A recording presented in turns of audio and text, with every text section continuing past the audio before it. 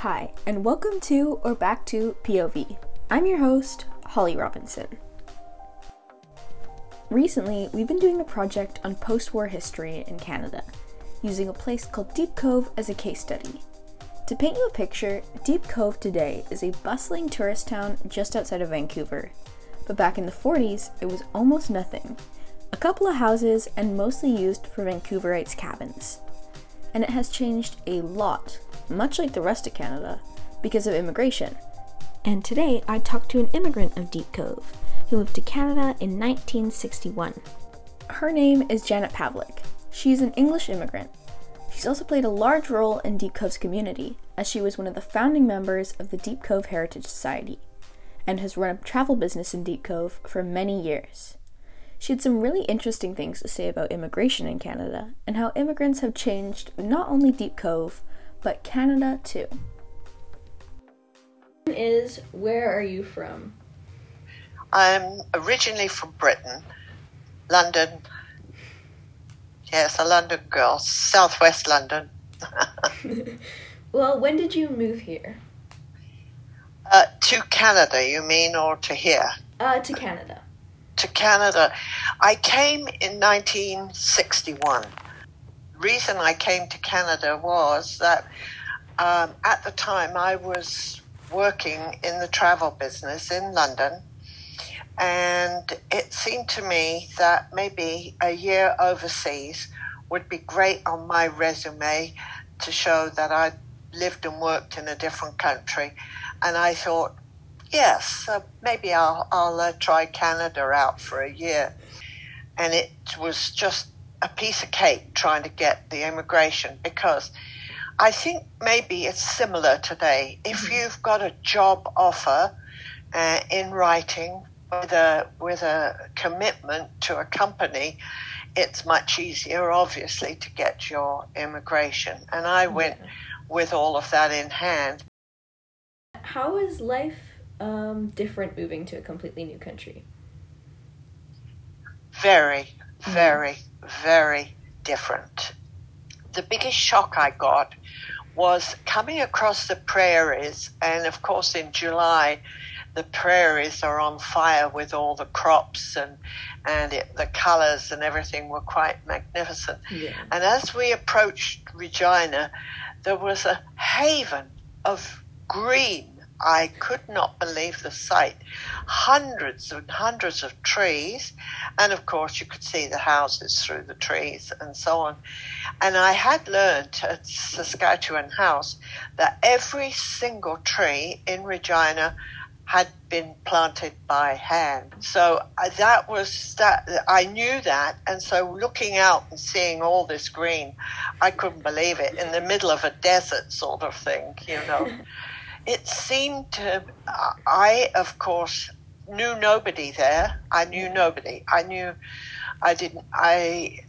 had come to a place where I was totally alone and had to find my own way. I had not experienced living on my own.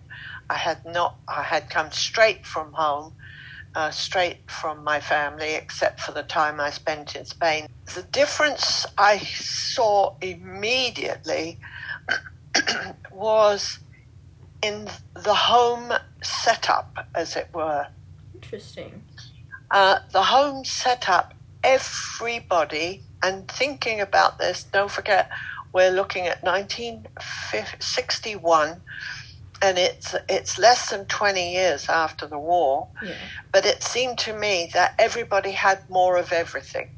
They had their fridges. We didn't have a fridge in London. I can't ever remember as a kid having a fridge, and everybody's stoves seemed to be more modern. Of course, they were driving huge cars. People were absolutely unbelievable. They were so friendly, and everybody talked to everybody else.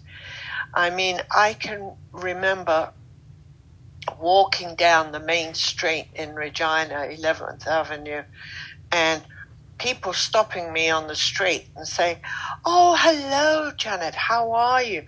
Clients or people that I knew from work or whatever. Yeah. And I'd look at them and I'd say, oh my goodness. And they'd sort of step back, and I'd say, fancy seeing you. And they'd look at me as if I was crazy. But you could walk for days and days and days in London and never, ever see anybody you knew. Do you think immigration is easier today or when you immigrated? I have a feeling that it was easier when I immigrated. I have a feeling of course, I didn't know a lot about it because it was so easy for me. If you've got something you can contribute to Canada in terms of experience, work experience especially, Canada is making it reasonably easier. I think it takes longer today. Mm-hmm. I think it takes much, much longer. But there again, there's more people involved, and there's more questionnaires and more background checks and goodness knows what than there probably was when I immigrated. Yeah. But in the 50s, they'd bring immigrants in, and they were told where they had to go and live. And they have to live and work there for 2 years, and then they had a choice. But by that time, they'd either decided they liked living where they were, or they had gone on to higher education here, or what have you. Because I have friends who came in the 50s, and that's exactly what they did. Wow. And they were from Britain. So in Deep Cove, how do you think immigrants changed the community? They made the community. It was the influx of people coming here to live after the war and into the 60s and the 70s who realized that we do have a community here, but we have so many things that are missing. Yeah. And I think it was a lot of push from the European community together with the local Canadians, mm-hmm. who got together and said, enough's enough. We need schools, we need facilities, we need transportation, we need roads repaired, we need a building that's more than just a community hall, and so on. So those kind of changes were put in effect to a large degree because of immigration, mm-hmm. and it formulated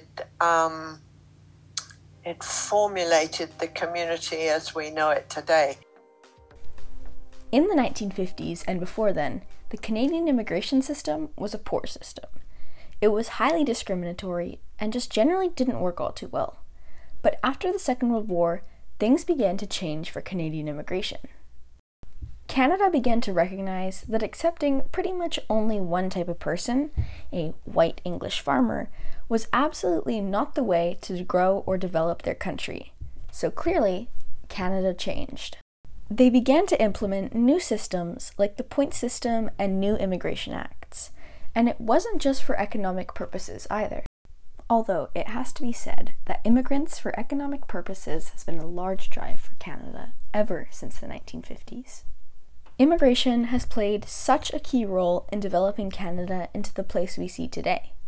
Immigrants have brought so many new ideas and cultures to Canada, and I've heard almost every adult in my life describe Canada as a cultural melting pot. I truly don't think that this country could have come to where it is today without immigration, and clearly Canada agrees, as they have invested so much in their immigration systems and policies.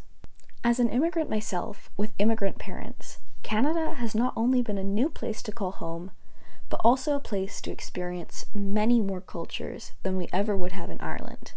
And I think that's one of Canada's greatest strengths. Thank you so much for listening, and thank you to Janet for agreeing to be on the podcast today. If you liked what you heard, make sure you subscribe wherever you get your podcasts, and be sure to check out my other episodes. Thank you, and goodbye.